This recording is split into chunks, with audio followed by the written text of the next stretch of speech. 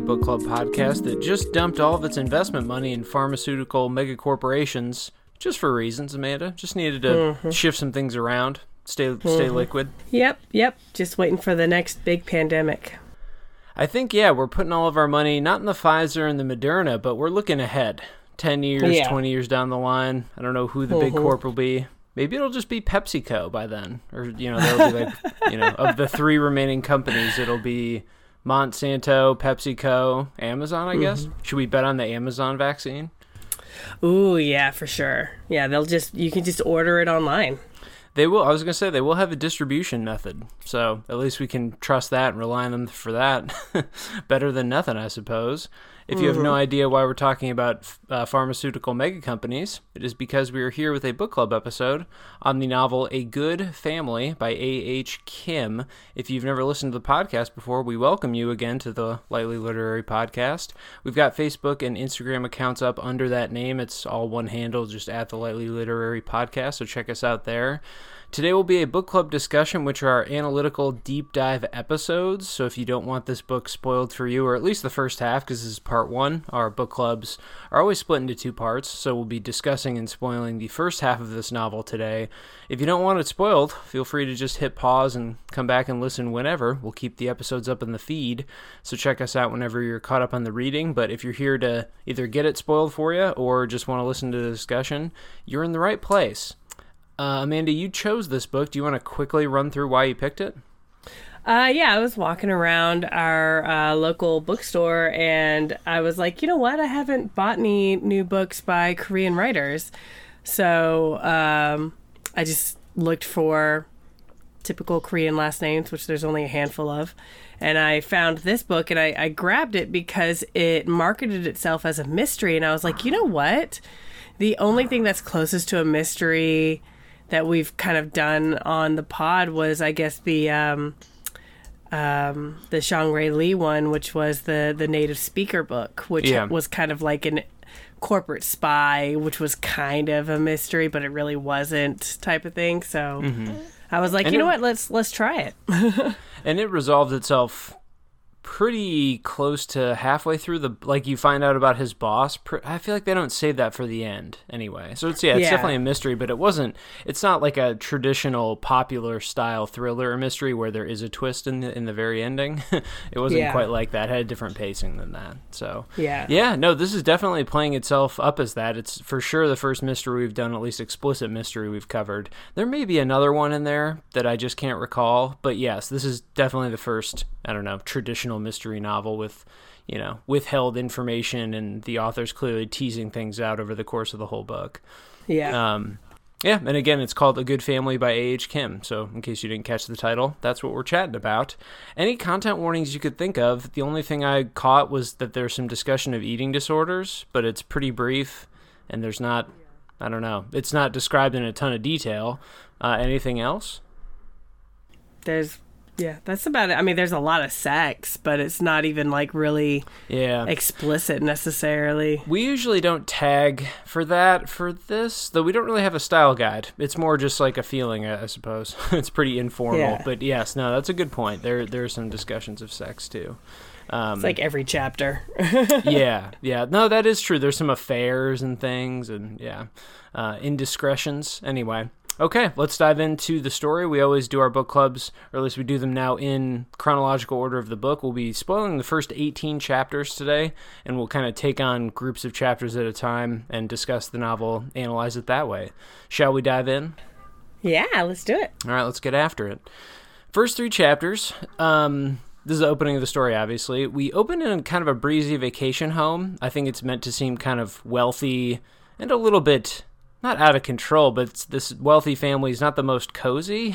They're just getting really drunk and kind of hanging out in a luxurious vacation spot. So there's a few characters we got to know right away. There's Hannah, who is the sister-in-law. Also, she is one of the main characters, right? It's Beth and Hannah that kind of go back and forth? Okay. I'll admit it's been a couple weeks since I've read this because we had to pause our recording schedule. So I genuinely have not looked over some of these names in a while. But yeah, so Hannah is the sister-in-law. She's one of the observers, one of the main characters. Sam is her handsome, easygoing brother. He's pretty drunk at this party. Beth is his wife, who is a very put-together pharma executive, and we'll learn a lot of crucial info about her soon. And then Eva is her older sister, and she's a little prickly. She's a little cold. And so we kind of get the rundown of these characters. It's a very brief introduction to their lifestyle. There's drunken revelry, and then at the end of the chapter, played is definitely like a surprise. Sam and Eva are having some secret sex that Hannah sees. Obviously, that is Sam's wife's sister, so there's something going on there, something nefarious. Hannah doesn't seem super perturbed by it. She definitely notes it and is like, whoa, that's not right. But she doesn't, like, talk to anyone about it. She doesn't blow up about it, so that's interesting. She's kind of reserved. Anyway, the next day, they take a fancy B&W SUV to Alderson, which is a white-collar prison in West Virginia. And so although they've hid it from the children that Sam and Beth have, the children don't know it, Beth is being taken there to serve a 10-year prison sentence for things we aren't told about yet. It's just alluded to. I guess we can just say, since we're going to spoil the first half, it's because of a drug that she helped to market at her company, which ended up having a ton of issues and caused a lot of problems. And so she's serving a crime for that sort of, I guess, corporate malfeasance sort of a thing. Mm-hmm. And that's the intro to this book. What'd you think of the initial setup for these characters, for the story, for the happenings? Yeah, so for the characters, I was like, okay, I get it's your typical of like, what is it called when the families are like that? A wasp family? Right. Is that what it is? Mm-hmm.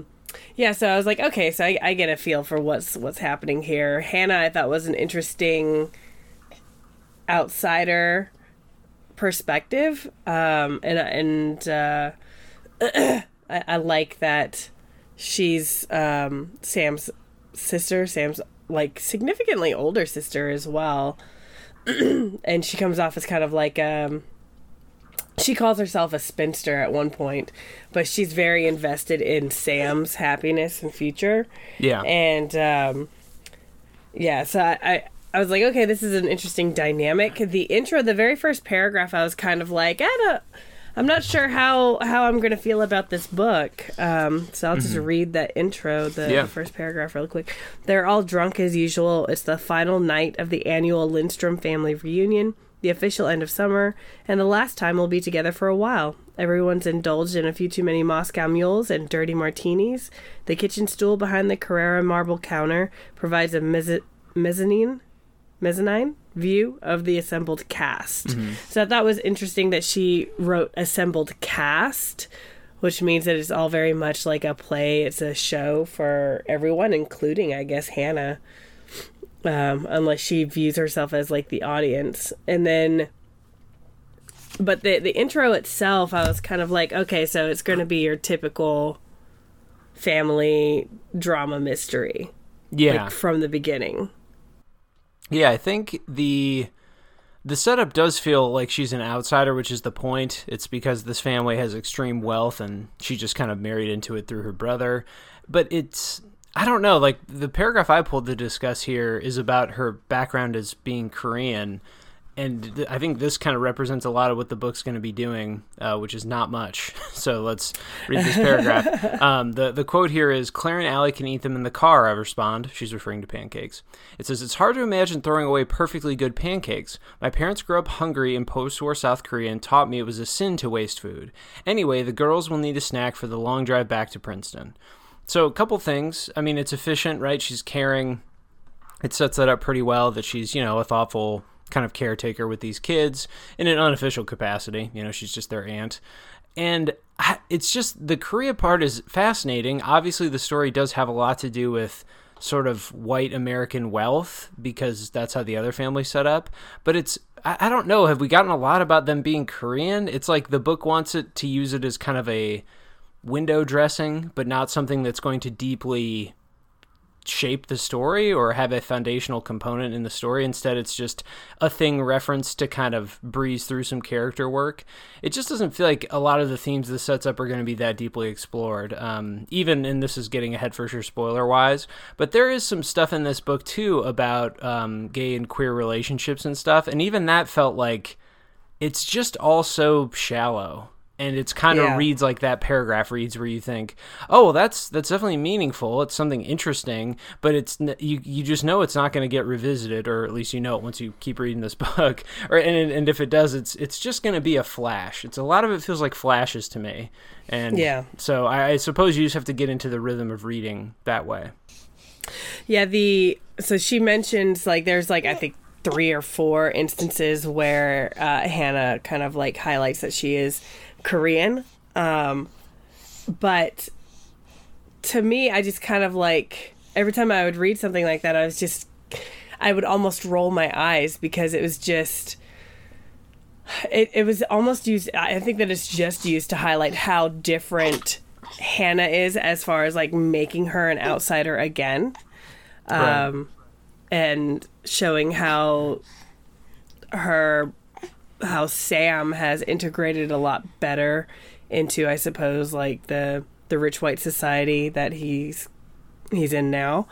But it's just like one-liners, just one-line information, like here I'm Korean, and then done. And it's just like there are other ways that you can do that without having to like explicitly state like something that's like my Korean mother, blah, blah, blah, blah, blah. My Korean parents, blah, blah, blah. Like, okay. If you want to, I feel like if you want to like show that you're like do something like that, that's a cultural thing. You could like expand on that, or I don't know. It's there are other ways that you can do it without it just feeling like a one line, like Korean done. Yeah. It feels like an anecdote, or not even anecdote, it's literally anecdotal, I guess. Like a footnote. That's what I was trying to think of.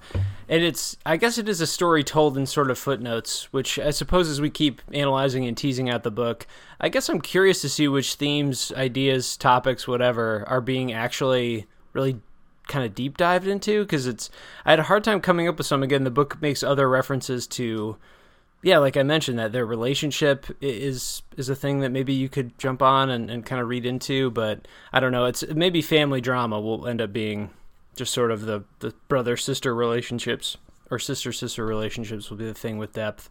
Because, yeah, that paragraph just kind of represented, like, that's how much investment or info you're going to get into some of the, some of the various, I guess it's an identity thing, but, yeah, a lot of the topics read that way. Let's keep going. Let's find out more about this story. Yeah. So chapters 4 through 6, here we begin to have different narrators. There's Beth and Hannah, and Beth is the one who's going to jail. She's going through the booking process, for which she has a few snarky thoughts, and is introduced to her cellmate, Juanita, who helps make her bed and points out that prison is all about how things look, not how they actually are. Then we flip to Hannah's perspective, which is still about Beth. Beth asks Hannah to visit her and to bring her some change for the vending machines. Hannah is happy to visit, as she feels special that Beth asked for her specifically. But that's because Beth has a mission for Hannah. Find out, and here's the mystery, find out who put the idea of whistleblowing to Lisa. I think that's pronounced Lisa. She's from Sweden. Lisa? Yeah, I don't know. It's a Swedish name I've never seen before. It's throwing an extra curveball challenge at me. Hannah reluctantly agrees. Then back to Beth's narrative, in which she reminisces about her lover and co-worker Charlotte von Marr from her first days at, in my mind, is God Helsa, but is it Gerd? I was thinking it was either Gerd or God. Yeah, it's spelled God Helsa, but it's surely pronounced differently. Yeah, I think it's just like the way to say like good health, while also dealing with her new job of janitor. The others on her janitorial team decide to haze her a bit with some gross bathroom stuff, but the team lead, Deb the Destroyer, helps her out. Yeah. Did this feel like prison written from the point of view of someone who has been to prison?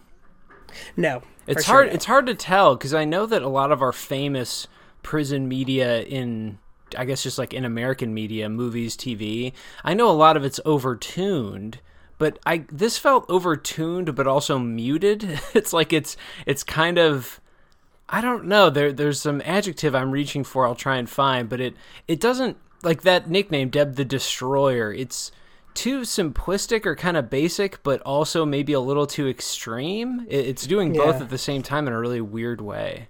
Well, it's written, the A.H. Kim, the author, she's a lawyer. So.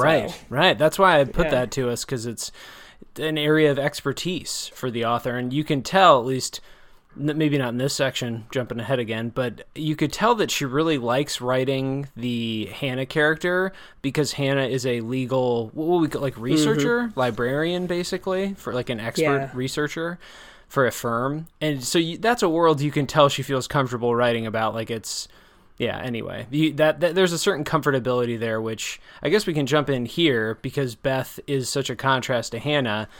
Beth, I don't know. Do you think the writing with her is purposefully shallow, or it's just the author's trying? Because it's the way she's introduced and the sort of the way that she gets characterized. It's really, like you said, snarky, but also really unimpressive snark. She's not especially insightful. It just feels kind of like I don't know, like what are the magazines she reads in prisons? You know, like Country Living or Homemaking. It's like that level of snark, and it's not especially incisive or biting, and a lot of it is just kind of eye rolling. And so maybe that's the point, right? We're meant to kind of critique Beth and her privileged lifestyle, but then it's not like interesting to read. It just is kind of, it's like bland bad. Bad meaning morally. She's like bland, morally bad. Beth is the least compelling character to me, even though she's one of our narrators. She just, I mean, like, even her reminiscences, like when she gets all like hot and heavy with Charlotte Von Marr, it's not even hot and heavy. It's no. Well, it's a book of this kind of narration. She gets into the prison. She says, there's two lines here that I'll read the transitions in. She says, Charlotte Von Marr I met almost 20 years ago on our first day of Gott Hassler. That day, with PowerPoint presentations and catered spa meals, was a far cry from today, which I'm sure will be crappy, literally. So, okay, there's that transition. And then later she says, my entire life I've been leaving messes for other people to deal with, and now I'm supposed to clean up after petty thieves and drug addicts. The irony is rich. So, those kinds of snarky narrations are, I don't know, they're not humorous, they're not especially biting, they're kind of corny, and I just don't think, it's that difficult thing where it's like, okay, well, is the author writing this to be corny? If so, then I think what would need to be true is that Hannah's sections would also need a completely different kind of style or approach to them. And part of my early struggles to really enjoy this book, I think, are just when we get to the Beth sections, which, again, I think she seems like a pretty, snarky, privileged asshole person, and she's kind of written, like I just gave those really simplistic, snarky transitions. I was just like, well, if Hannah's section was compelling me more and was like deeper or more insightful or, I don't know, more interesting or something, then maybe I'd buy that like, oh, she's writing Beth on purpose to be this way. It's like, you're not supposed to like reading about her, which is, again, fine. But it's just too simplistic. It's all just too, I don't know, bland. It was the word I've come back to. Like, transitions like that are just kind of, I don't know. I feel like I've rolled my eyes in this book an awful lot, which is unfortunate.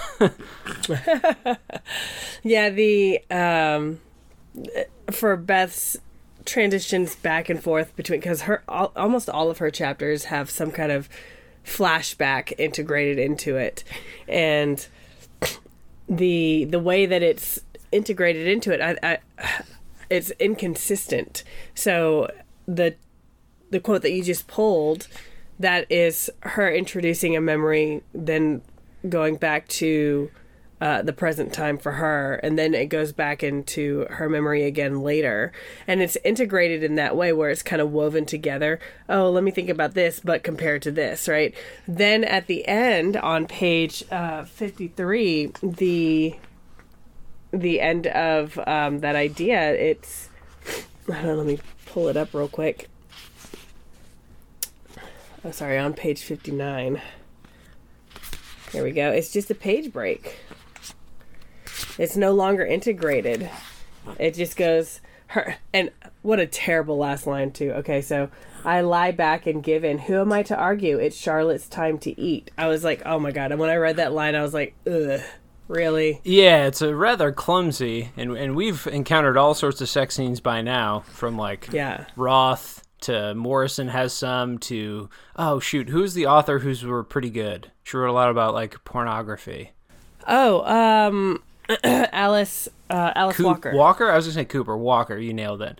Yeah, and so we've on our own podcast have ventured around all kinds of different ways to write sex, and I think this book is the nightmare way. This is the way where it's like it's going to use the most basic puns, the most kind of quick, vulgar, meaningless, basically cliched out phrases or puns, and so it's not going to offer anything. Even Roth, who like a lot of the kind of white men of his time or era of writing, kind of overwrote things and explored probably in such a hilariously hyperbolic way the sex.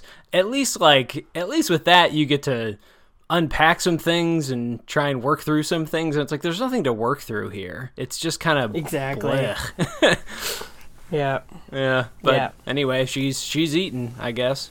Yeah, it was. Yeah, that last line, I was just like, oh, come on. Well, I mean, today it's going to be crappy, literally. Like, to have a paragraph break for that, like, that's the kind of, those are the kinds of pun as revelation type sentences where it just doesn't, it's like, who is that going to be humorous for? Like, to what person is that going to be a not such an obvious connection? It's like, who are we explaining that to?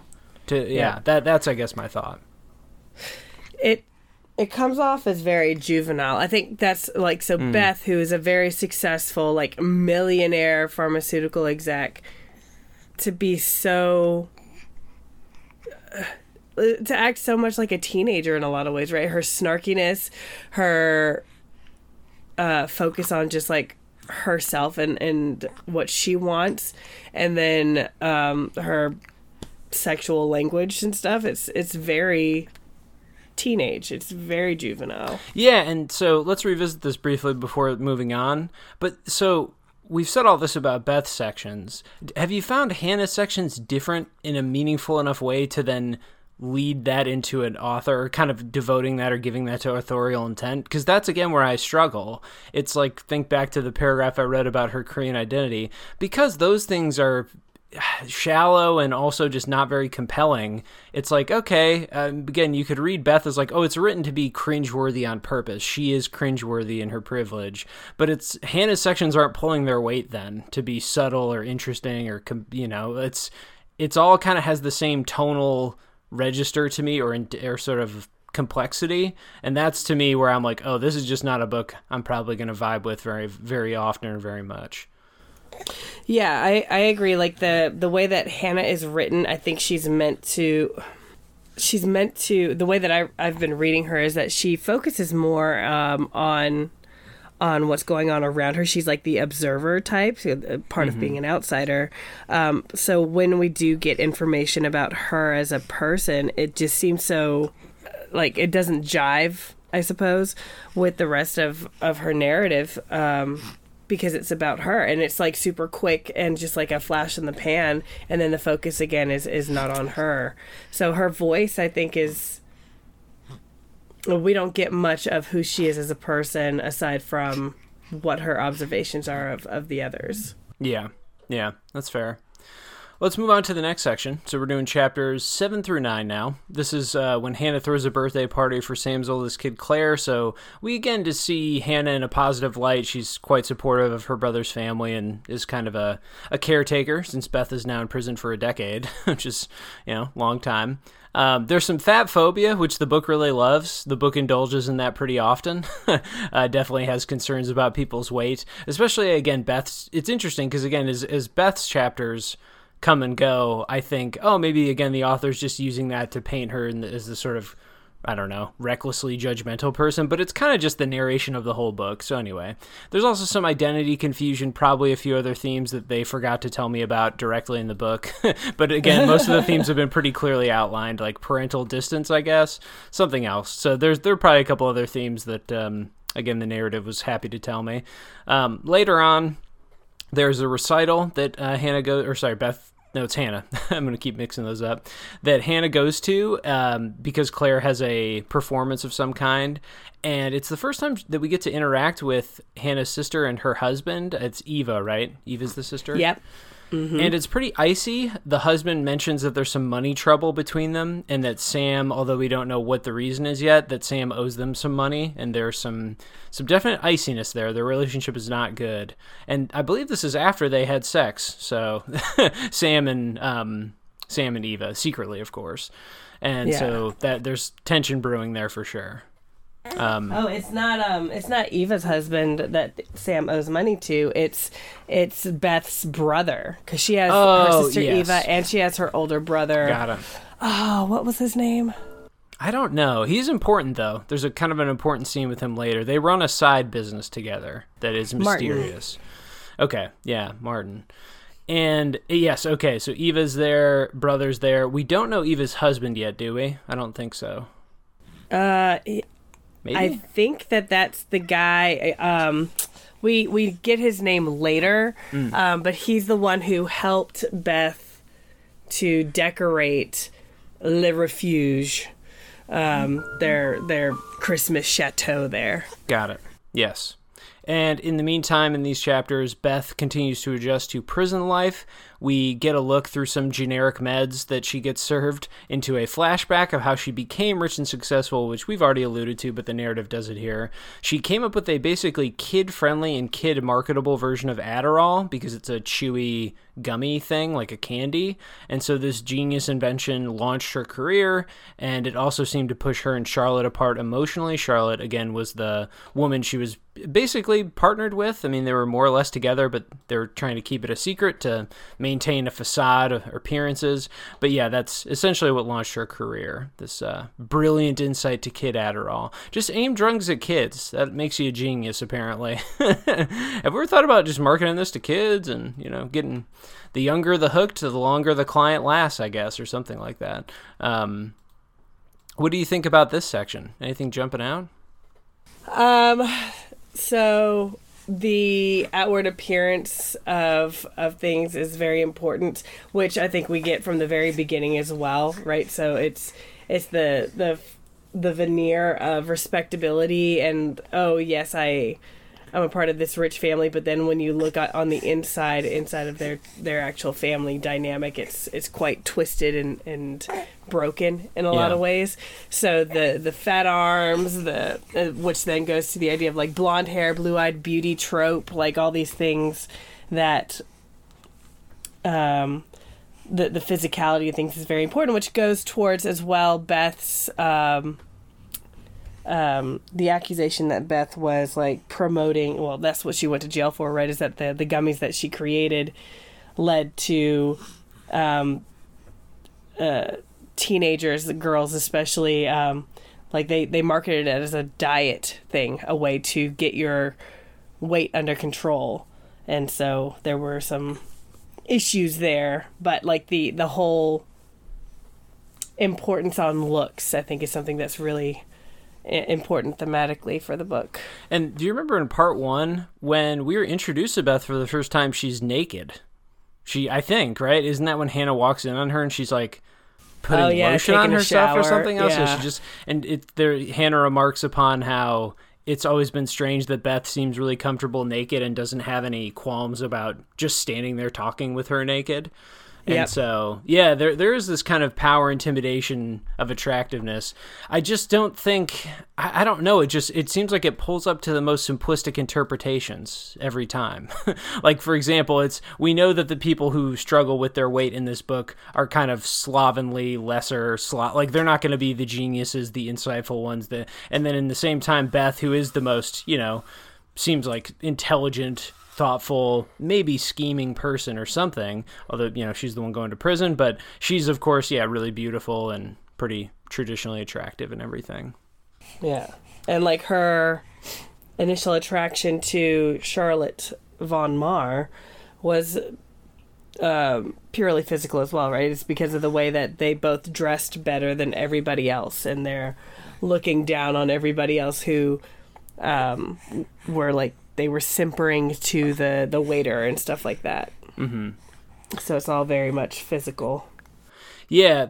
Let's talk a bit about Charlotte. Let's talk a bit about the developments in their relationship here, because I feel like she's going to be some essential part of the story, though. So far, it's been mostly background setting for Beth, and it's all been done to talk about her narrative. But here's what we learn about Charlotte as kind of their stars rise and fall, respectively. It says on 75, "Suffice it to say, my meteoric success and Charlotte's nearly simultaneous downfall affect our relationship in a major way. While I'm flying first class to meet with investors in Zurich, London, and Amsterdam, Charlotte's sitting home alone with Ben and Jerry." And it says, do you know what that abbreviation is? It's MESSRS period. Is that like what is that abbreviating? Oh, that's like an old way of saying misters. Oh, okay. Huh. I thought it was some other title. I thought maybe it was like a legal reference again. But anyway, she's sitting at home with Ben and Jerry.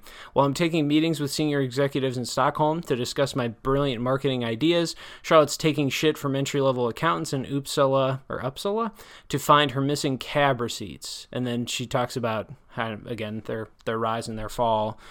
It's... I don't know. It's a story told in summary, I suppose. Like, I guess I would ask it this way. Do you think their relationship is interesting? Do you think it's... I mean, it's an interesting part of the narrative just because it's of how it contrasts against the rest of what's going on in her family life.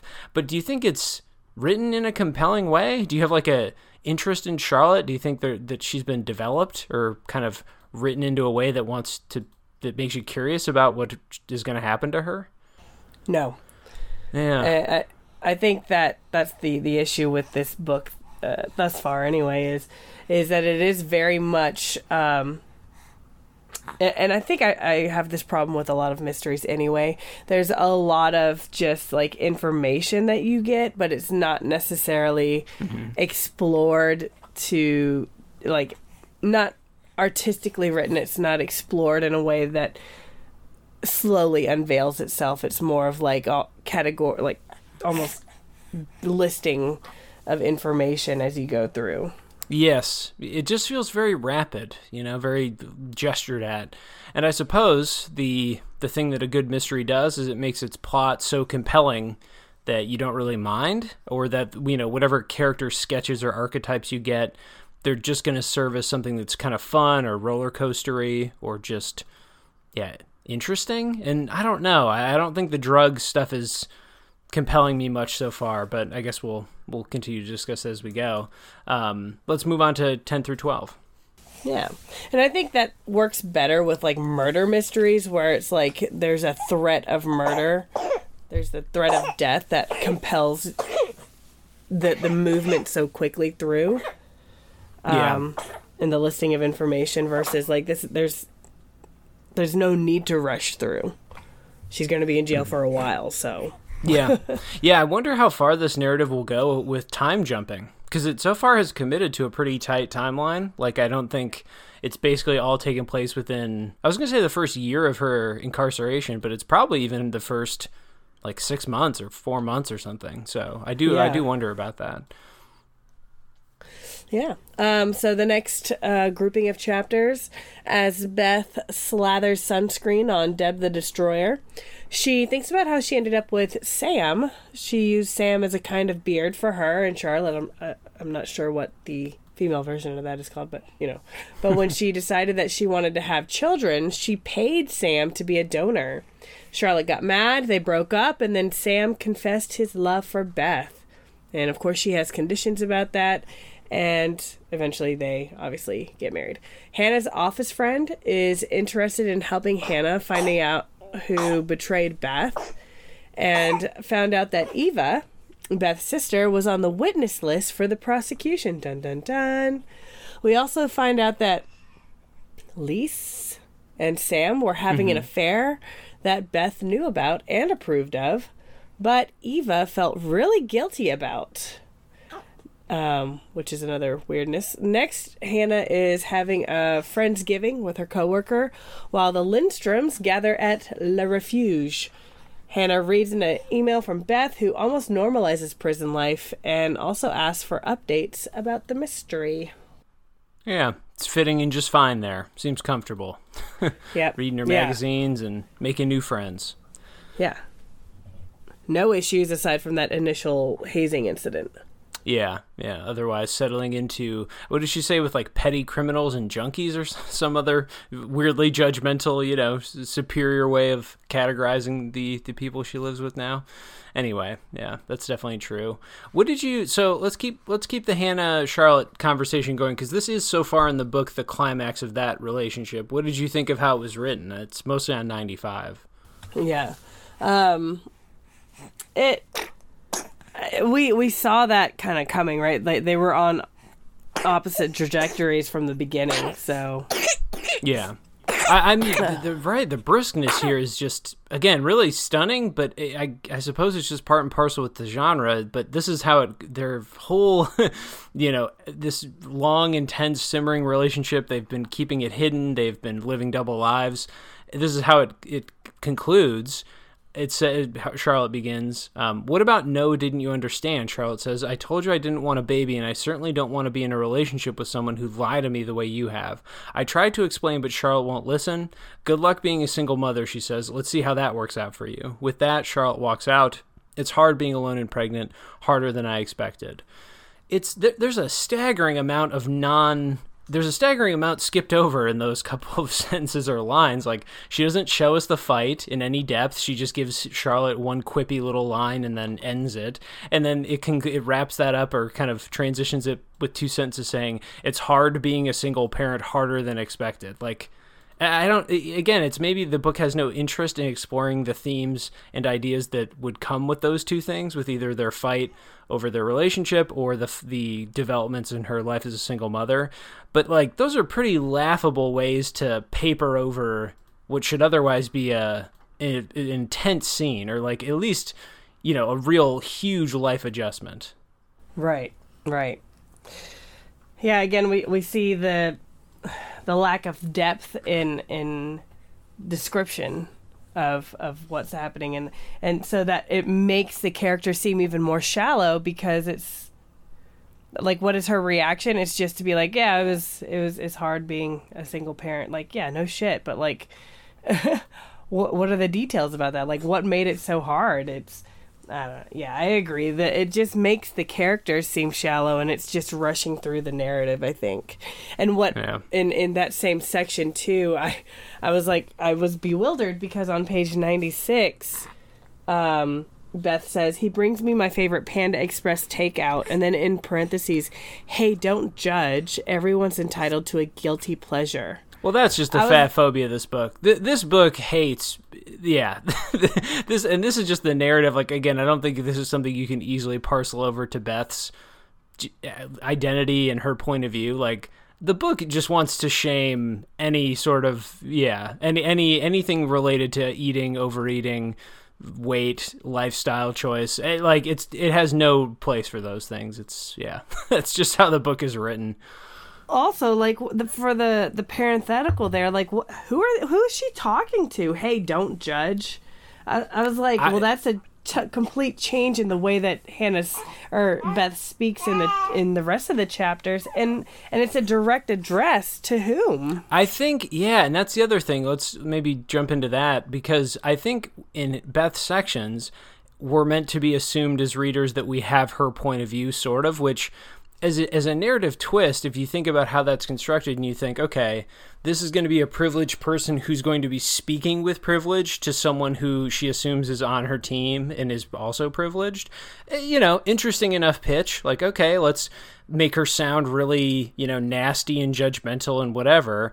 But like, Hannah's sections aren't redemptive enough to balance it out, and they both end up with some similar, I don't know, again, like boringly simplistic takeaways and stuff in the narrative. And so, I get the sense that when she wrote Beth's section, it was kind of like, let's make her sound like she's talking to someone who agrees with her, and let's make sure that she gets to be judgmental, privileged, all that kind of waspy stuff we've discussed.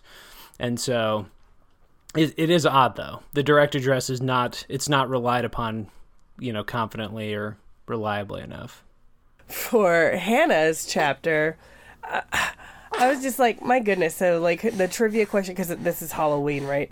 And so the two guys that come up and the trivia question that Hannah gives them, it's about, the answer is that there is no sibling privilege, right? Mm-hmm. No such thing as sibling privilege. And then later we find out that Eva's on the witness list and stuff like it. Like the tidiness of that. I was just like, really? Like, is that really necessary? Because she goes on later when she talks to Sam, towards the end of this group of chapters, she states to Sam that there is no such thing as sibling privilege. So, like, what was the point in that trivia question at that time? Was it just to make that chapter like a really nice, like, ooh, the beginning is this trivia question, and then the reveal about Eva being on the witness list, and I don't know. Like, I was just like, and then she reiterates it again to Sam later. Like, what was the point in that? I also find it odd that the premise of this kind of whole book, and this is where the author's background is coming from law and giving Hannah this position of like a competent lawyer, office worker, researcher comes in, because the premise of this whole thing, that this woman is a hyper wealthy, hyper privileged, like mega corp executive, that her lawyers didn't already do thorough combing, and that the whole mystery is going to be legally based is odd anyway. Where it's like, it does feel like some of the revelations that have come out, it's like, really, her lawyers wouldn't have asked those questions? Like, really, her lawyers wouldn't have caught some of these details, or they wouldn't have investigated or shook down like all these different people, or tried to interview all these different... It just, I don't know. I think the mystery is fine, I suppose, so far, but it's also just raises this big narrative structural question of like, okay, it's a legal mystery about how her representation must have missed key things. It does feel just like a way to set up Hannah to be this kind of like, oh, she's going to be the legal brain genius who cracks it, cracks it wide open, I guess. Yeah, I don't know. It's a strange mystery so far. Let's jump to 13 through 15. We're back in prison with Beth here. She's getting her work done early and taking advantage of Deb's, let's say, positive opinion of her. There's some clear, the book is setting up some clear sexual tension between them, at least from Deb's end. I don't think Beth has any interest, but Deb is clearly interested in Beth, at least. I don't know. Are you reading that too? Yes. Okay. It seemed pretty obvious, but I just wanted to make sure that there was, I wasn't completely whiffing on that read. We get another flashback. We often get these with Beth. So she remembers a time when she tried to hang out with Eva and her older friends and gets rejected. And then that's when it's revealed that she has a brother. I don't think before that we knew. I guess like you said, at Claire's performance, we did learn that, right?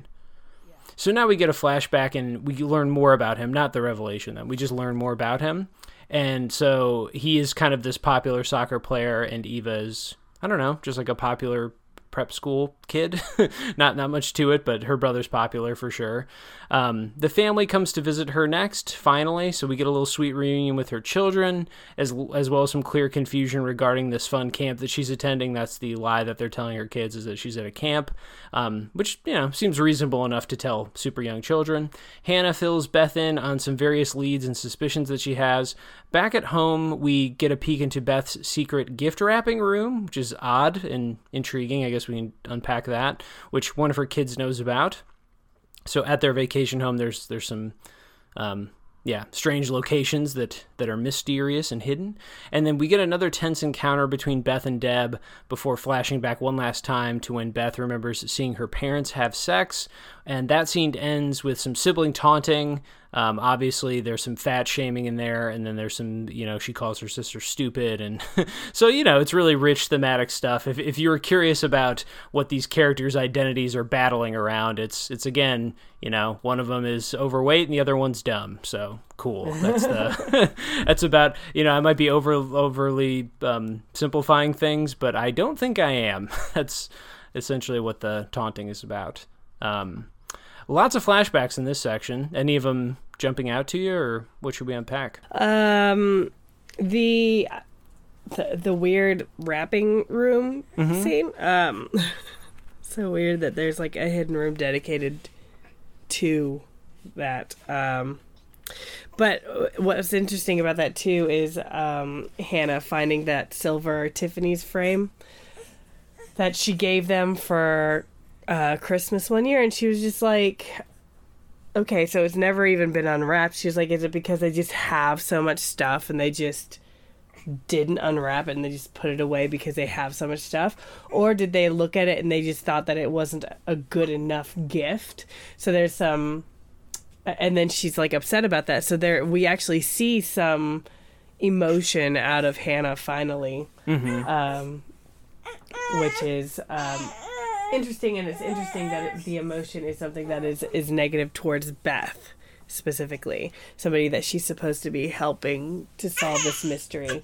And then we have the what I actually liked here was we go from like the ultra decadence of having a room dedicated to just wrapping paper. Appearances, yeah.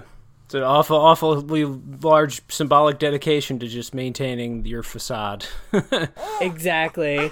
And then the next chapter, the beginning of the next chapter, it's a pretty like it's a nice juxtaposition to Beth's actual reality, which is of course toilet scrubbing with the wonderful product Ajax.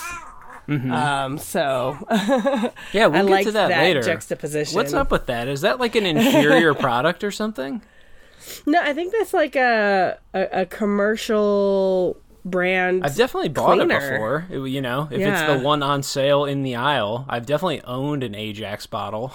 I just don't. Yeah. I could not get her persistent obsession with referencing that product. We'll there's a segment planned at the end that will address this partially, but yeah, I thought that was a strange thing. It felt like I was missing some symbolism or some kind of. I know it's a Greek myth thing. I can't remember who Ajax was. I think he was with the Theseus ship or something. I don't know.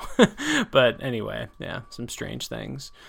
Any other symbolism in the wrapping room? It just seemed like another thing to say, okay, the appearances aren't what they seem. This is a person who is working awfully hard to maintain the illusion, of things looking really tidy and beautiful, but really, again, at least in this sense, it's some of the symbolic work and symbolism of the book that isn't fully explained to us. So yeah, I at least appreciated that, where it was kind of, it is left to linger like, why would she have this? This is an odd little thing, feature of her vacation home.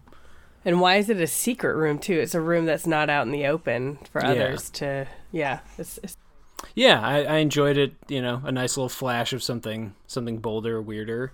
Let's do some quick quotes from the sibling fight, because there was one in here that baffled me, perhaps in terms of flow and argumentation. You can jump in and talk me through this too. But they're talking, this is a flashback between Eva and Beth. They're talking about how, she saw her parents have sex and that really disturbed her for some reason or another.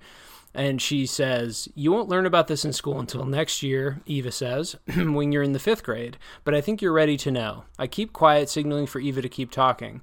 "Do you know where babies come from?" she asks. "Not really," I whisper, and so she explains. As Eva talks, my mind's eye returns to the scene I just witnessed in my parents' bedroom. I try to make sense of what I saw, what I felt, but I can't. Suddenly I want Eva to stop talking, but she keeps on going on and on. I just wish she'd shut up, or I wish she'd just shut up. And then Silent Night, I start singing, "Holy night, all is calm, all is bright." And Eva says, "God, you're such a baby," she says, annoyed. She brushes the snow off herself and marches inside. So this, I thought, was a bizarre and fascinating move in the conversation. How do you read that singing quote? Like, as a bit of character work, as a bit of conversational flow, as a commentary on children's brains even? Like, I'm not really sure what this was meant for. What is up with this? It's something that I'm still thinking over, because that song is about the Immaculate Birth, right? Yeah, right. So, and she's explaining sex to her. So I thought that was kind of funny. she's trying to negate what Eva is telling her by singing about like a virgin's birth story, I suppose. And so obviously as like an author, you could get a chance to double down on themes like that and do a subtle thing like that. I think authors get excited with the, illusions in that sense.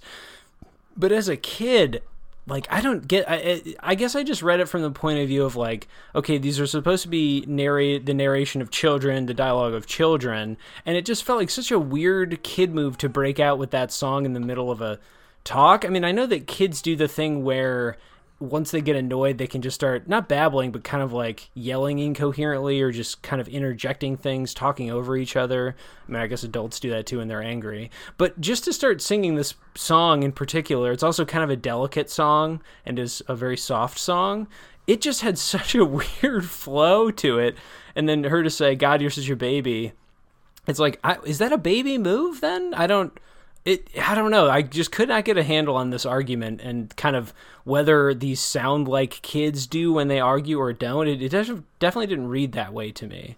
I just thought it was a way for the author to kind of shove in an illusion that plays on the idea of, sex and conception.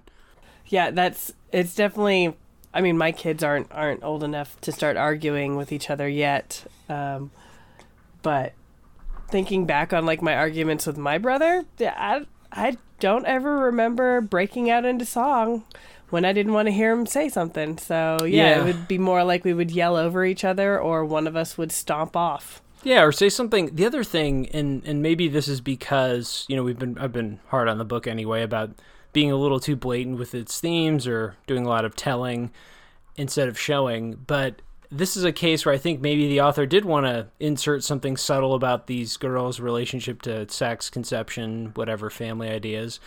But you put it in the wrong spot then. It's like you gave this to a child to interject in a child's argument, and it would be like in the middle of a kid argument if like one of them quotes Shakespeare suddenly to like hit a thematic point home. And it's like, well, this doesn't read well at all. I mean, I get that it works in a sense or has some layering there, but man, it just read as so awkward to me. I don't know. Of all the things I thought to pick, that was definitely the one I puzzled at the longest and reread thinking, am I like messing up this conversation? Like, is there some kind of dynamic I'm not reading? But I think it's just awkward. Yeah, I think it's not true to reality. Yeah, and the book hasn't been especially naturalistic or something, so, I guess I don't want to hand it or hold it to those standards or anything. It's been pretty, heavy-handed. I suppose the most naturalistic part that we haven't talked about at all is the deposition of Lisa, or Lise Danielson. Yeah. I think that is the part that you're supposed to be... That's supposed to be the most straightforward. It's obviously these legal confessions and everything pretty direct. And so, I don't know, that there's obviously the revelation that she slept with Sam, and so between that and Sam's intro with having sex with Eva, it's clear that whatever their relationship is, it's pretty open, and that Sam is kind of, having sex with whomever he wants to, more or less. And and that doesn't seem to be a bother to Beth. I don't think that seems like a agreed upon part of their relationship. And so, anyway, other than that, any other thoughts on this section? Nope. Okay, excellent. Let's jump into the final section. Final section. Hannah is celebrating Christmas with the Lindstroms, and Hannah tentatively questions Eva, who is upset that the children found an old photo of her 40 pounds heavier in college. Meanwhile, Beth is besties with Deb and Juanita, her bunkmate, and says that she has to be careful with leading Deb on. She reminisces about a trip to Europe with Martin, her brother, where she is sexually assaulted by an older dude, but Martin comes to her rescue and gets a broken nose as a prize. Thus, Beth feels forever beholden to Martin. Then we're back to Hannah, who goes to lunch with Martin. She feels special and is easily smitten with him until she realizes that he's just asking her to get him money from Sam. The lunch and Martin lose their sheen. Ha ha ha, Martin Sheen. She also, you're welcome. She also recalls her conversation with Sam when he first tells her Beth would be imprisoned and that she encouraged him to testify against her for the girls. The girls being their daughters. Yeah, for the family. So yeah, we see her being selfless there. And that's really the only time that we see that. Yeah, it's at least implied that she knew things were going to turn against her, and, she wanted to get ahead of it. But that's still part of the mystery, of course. We actually don't even know. I guess we know technically what happened, though we're still not quite sure how it would get up to the crime level of, I guess there was just some misleading marketing, and there was some eating disorders people got from these pills, and so, anyway. It's still not, we're still not even certain what the crime is, are we? Or am I just under-reading this? The crime itself is that the pharmaceutical company was marketing the drug, the gummy Ritalin drug. Yes. For purposes that the FDA had not approved of yet. Gotcha. Yes, that's it. They kind of just got ahead on their promotions, but that does make sense. Should we talk about the lunch? Climactic moment again in some senses, or at least I think stylistically it's the most noteworthy part of the book so far, maybe. I agree. Yeah, I thought that it was the best stylistically. She undergoes a kind of perception swap of Martin because Hannah enters this. They have a lunch conversation, and she enters it being very impressed by him and his, wealth and attitude and everything. And obviously he's going to kind of shake her down for money, sort of, or at least ask for money because Sam owes him. But at the ending, there's a paragraph where her perception completely changes of the surroundings and of him, and it says on 164, and with that, Martin saws off a chunk of his steak and shovels it into his mouth. The red wine has stained his large horse-like teeth in a purplish gray. There's a heavy dusting of dandruff on his sweater and wiry hairs and blackheads on his nose. I look out at the window and notice that the geraniums are fake, made of cheap polyester and plastic. The parking lot is filled with Humvees and other gas-guzzling luxury cars. I wonder how many of the meals in the room are being paid for with taxpayer dollars. And I'm not sure how long I've been lost in thought when I hear the clatter of his fork and knife on the plate. He's practically inhaled his meal and is busy cleaning his top incisors with a wooden toothpick. And so, she loses her appetite. It's fine. In terms of the book being interesting stylistically, this is about as interesting as it gets. And it's got some fun detail in it. I think it's still, he obviously eats too fast and the author's bothered by that. But other than that, the changing of the perception of his appearance, I guess horse-like teeth is a little crude, but fine, I suppose. But the plants, the cars, the facade of it all. Yeah, it's like, I don't know. It's something that I don't want to unpack or praise too heartily or in too much detail because I don't think it's like incredible or anything, but it was a nice moment, Yeah.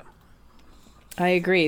Especially compared to the beginning of the chapter where she's very much enamored of him. She's like almost giddy, like she's on a date or something. Yeah. She's actually getting attention, male attention. And I think that gives us some insight into her as well. She's probably got some issues with her, with how she sees herself. And she's, I guess, not used to having male attention, whereas right. Beth is very much used to having male attention and not wanting it, obviously. So yeah, I thought it was a nice chapter. Yeah, and it was the first time where I think the book only wanted to unveil something. I don't know. It's not even that subtle. I'm not sure why I liked it so much, but I guess it's like it's matching some setting things with the themes and matching Hannah's perception and kind of letting us go along with the ride of her perceptions and how her opinions are changing. And I think the rest of it has just been way too in our face. It's definitely a book that is really, I don't know, the narrative is just really blunt force. And so this was nice. Again, I think this moment and the wrapping room not fully being explored or explained, I've liked these two moments. If I had to pick out two scenes from this book so far that I've enjoyed, it would be those details. Yeah. What else from this section? When she was questioning Eva for me, and like lightly questioning her, she wasn't like going at her really hard or anything like that. Eva kind of turns it around, and so this is page 148. We find out that there was a girl who was taking the medication that Godhelsa was promoting, and she had died from it. And they're like pretty horrific pictures apparently because of she was dying from anorexia, I believe, right? Yeah. So the pictures are pretty horrific and stuff, and Eva seems pretty like she's like, yeah, it's totally Beth's fault, like whatever, like she's being punished justly, and she says, but Hannah says, I haven't seen any credible evidence that Beth intended for those girls to get sick or die. I think the federal prosecutors were just playing hardball so they could get Godhelsa to settle and prove to the public that they were being tough on white-collar criminals. And Beth was unlucky enough to get caught in the crossfire. Right. And then Eva just looks at her and says, I guess I underestimated you, Hannah. And that was like pretty much the end of the chapter. So I was like, oh, that's an interesting response to that. And why does she say underestimate? Like, what does she think about Hannah? And what does she expect her to dig up? Because it's, she presents to her as sort of, you can help me out. We can be partners almost, or you can really open my case. Which, again, considering that she presumably had the best, most expensive lawyers at her side for the whole case, it's just odd to think that she would sincerely need the help of this assistant, no matter how brilliant or insightful or dedicated the assistant ends up being. Hannah, that is the assistant, research aide, or I wish I didn't forget her job title, researcher, librarian maybe, but she calls herself a librarian. Librarian, there we go. Okay. Glad I wasn't just making up that word, pulling it from nowhere. No. But it's it does. You do wonder if this book is going to be a long-term play to sort of play off maybe Hannah's naivete. I don't know. I guess my final thought on the first half would be, if the book is going to secretly have Beth be not a mastermind or genius, but if the narrative is going to end up positioning her in any sort of positive way, I will say that the first half is not led me to want to do that with the book, or at least like I don't see a reading so far where Beth could end up being either, again, intelligent and crafty, or maybe conniving and scheming, or there's just no version of this where I think Beth is going to be interesting, just because the way her narrative has been presented. It's like we've unpacked. It's kind of corny. It's too straightforward. It's privileged, but it's not incisive enough, and it's just presenting her in this blandly, annoyingly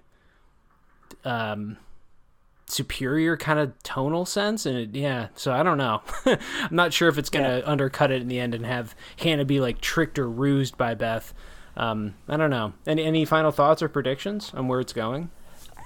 I was wondering, who do you think is the one who did coach Lisa into doing it? What is the I truly don't know. Whodunit? So I'm not very good at predicting whodunits either, though. Usually I kind of let the author keep all the cards and play the hand to their advantage. I don't try and do the card counting. I'm really playing this metaphor out, but I don't try and do the card counting to figure it out before the author does. I generally go along with the ride. It is so often, and our conversation has shown this, but I'm just so much more interested in the set dressings of that plot trickery. Like, are they playing with any themes here? Like, what other ideas or topics come up? What other motifs are they working with? Are they using setting to do something? Are they using any other story elements? And so far in this book, I just don't think so. Again, I think it's obviously meant to be this sort of unpacking of privilege and like white American privilege and corporate privilege. But those things have not been biting or intriguing enough yet, so I'm not sure. I truly have not thought too hard about the plot. I've been focused on how are the characters presented? Are these narratives being kind of written with any style or verve? The answer to those for me is no so far, but perhaps that will pick up a bit. So do you have like clear predictions or thoughts on the mystery of it? I think it might be Hannah. Yeah, and I do wonder, I know we just mentioned this, but I do wonder if that's one of the tricks the story is going to try and pull on us, is because she's presented as so wholesome and competent in the first half, and again, Beth's narrative has been so again, I think it's been pretty poorly written, but maybe that's the grand point, is that in the end it'll be like, see how I deceived you with, she seemed like such a judgmental, pompous asshole, basically. Like, look at how she's actually really empathetic, or perhaps again like super intelligent, or sees 3 moves ahead, and yada yada. I don't know. Again, if that's what happens, I guess I'll tip my cap and then think I think the writing was poor, but I suppose we'll find out. What would Hannah's involvement be, do you think? I think Hannah would have been the one to kind of put the idea in Lisa's head and to like give her whatever information, like, well, this is why she's a whistleblower, this is your protection from it and stuff. And I think it's because of she wants to be, I think she kind of like wants to be Beth in some ways. Yeah, she wants to be the mom. Right. There's been a hint of that, not jealousy, but their dynamic is one where Beth has seemingly the upper hand, or the, I don't know, I was going to say like lifestyle upper hand. Not even sure if that phrase makes sense, but okay. Let's dig in and find out in the back half. We'll do our normal ending segments here, Amanda, on Book Club Part 1s. We always like to end with our 2 classic segments at this point. One is to make a list. So let's start with our list. We create a top 3 themed around what the book has been about so far. I chose the topic or made it this week, so I will then set up the list. This has bothered me enormously, and I think in our book analysis just then, we talked mostly about structure, characters, a lot of character work, and kind of, style as we typically do. I will say one stylistic decision I didn't get to harp on, but I want to harp on it so bad, this bugs me enormously. I don't know why. I feel like I read a book recently, I wish I could remember the name, but it was a sci-fi book that was written to be an alien like contact story in the early 2000s, and there's a type of, I guess, historical fiction, more or less, this isn't historical fiction, but it reads this way, that it's sort of like for the author to prove their credentials, they almost over narrate what I'm going to call product placement, or basically proper noun references.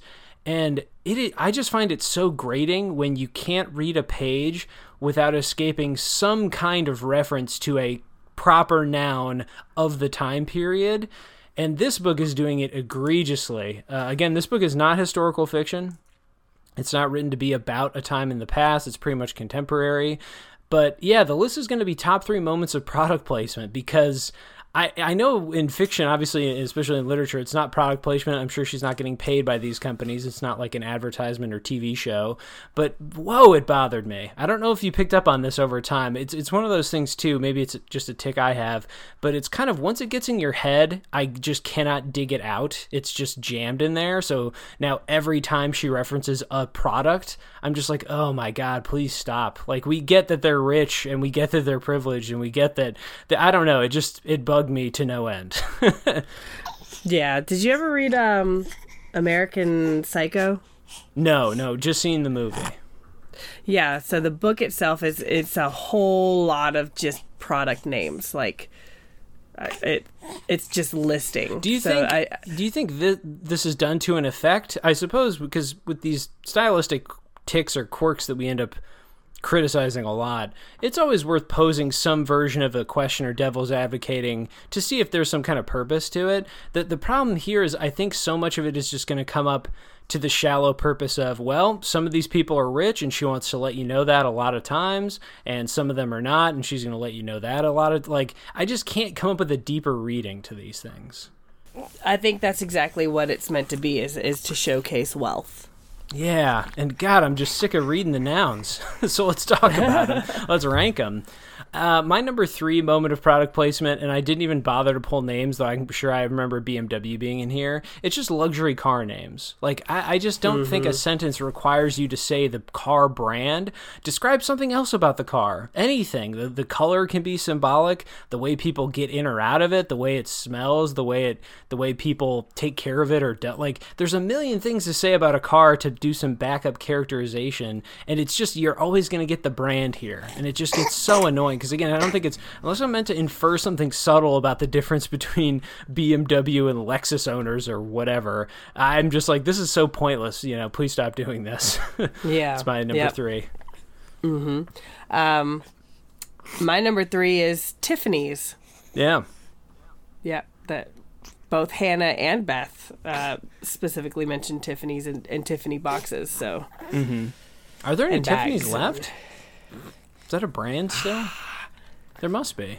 Yes, it is. It is because, well, it was at least when I got married because my cousin got me a Tiffany's something. I just remember seeing the box and being like, oh, I thought that this was just like in the movie. What is that? Not My Fair Lady. Breakfast at Tiffany's? That's a place. Yes, Breakfast at Tiffany's. Yeah, that's a movie. The one. Okay. Yeah, maybe it's just in a tier of wealth that we are not a part of. That seems a pretty safe assumption to make, I guess. My number 2 product placement moment, we talked about this, is just the Ajax cleaner in the prison. This one is just going so over my head. I do not get why this helps the story to keep mentioning the brand. Like, they're just doing a dirty cleaning job in prison. Like, what is the point of this? And it was brought up and referenced so often. It's as if, I know this isn't quite the same thing because these are nouns, proper nouns, not pronouns, but it does feel like a person who has just never heard what a pronoun is, and they just keeps, and you're like, why are you saying that noun so much? You don't have to do that. This is how it feels to me in the story, where it's like, why do you keep saying the brand title? Like, you can just mention that she mentioned, again, the odor or the toxicity or the feeling or the roughness or the stench or it's just like, why are you doing this? It's, you can tell this bugged me, and I wish I had a kind of sharper insight or criticism of it. It's just like, it feels annoyingly repetitive to me. And anyway. So Ajax is my 2. Yeah, that's a good one. And I'm wondering if, like, Ajax has a particular smell or something that she associates with, like maybe because she's in and out of the courthouse or whatever. So maybe that's a cleaner that she's familiar with. So she assumes that we all would be, but right. I don't know. I don't know what Ajax smells like. Yeah. My number 2 is pharmaceutical drugs. There's Ritalin, but then there's lots of other brand names that are actually mentioned in here. Yeah, tons. Is Adderall is that like a brand that a company owns? I always thought that was just the vague name for the, I don't know, chemical properties. I'm not sure how to phrase this with the, I don't know, my drug terminology is way down. But is that an actual like owned brand, Adderall? I think so. Oh, I had no idea. Yeah, it's like how we say Band-Aids for everything, but Band-Aid is actually the brand name. Right. Yeah. Classic. Yeah. Interesting. I did not know that. But yes, there's been obviously, and Beth in her elitism comments on how generic drugs are, the scourge of the earth because they're not going to let her company make as much money. So got to protect those intellectual property rights, more or less. So, there's that point of view.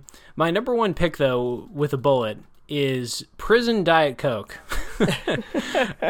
This is complex, right? Because I do think, whatever food or beverage, people obviously have such intimate connections to and nostalgia to the food or beverages they like.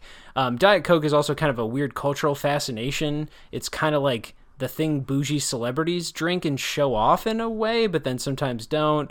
And even in our culture, soda is kind of this complex thing of it's definitely something people, critique and are wary of now, but then it's just complex, I guess. And this one didn't bug me as much because I think that when you're in a prison and you have things taken from you and you're living a life without, that it makes sense that you would fantasize about really specific things.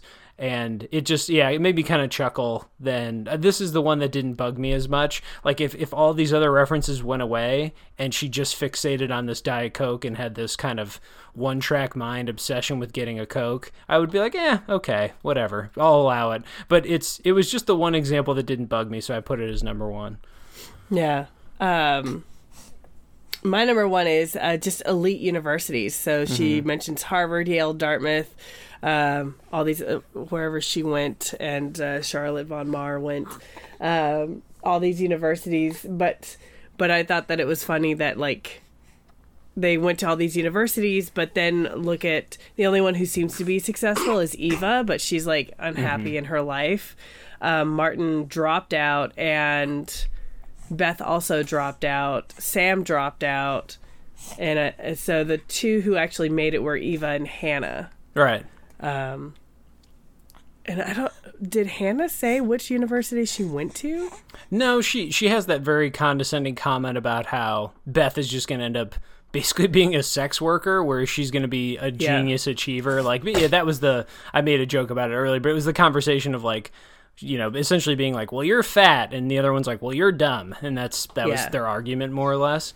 Their high school argument. And so I don't remember. She must have gone to a place of note, though. That was kind of the point of her characterization. Yeah. So you see a bunch of references to these elite colleges that have promised you a successful life, but then when you look closely, it's, you know, not what it promised for them. Right. In a lot of ways.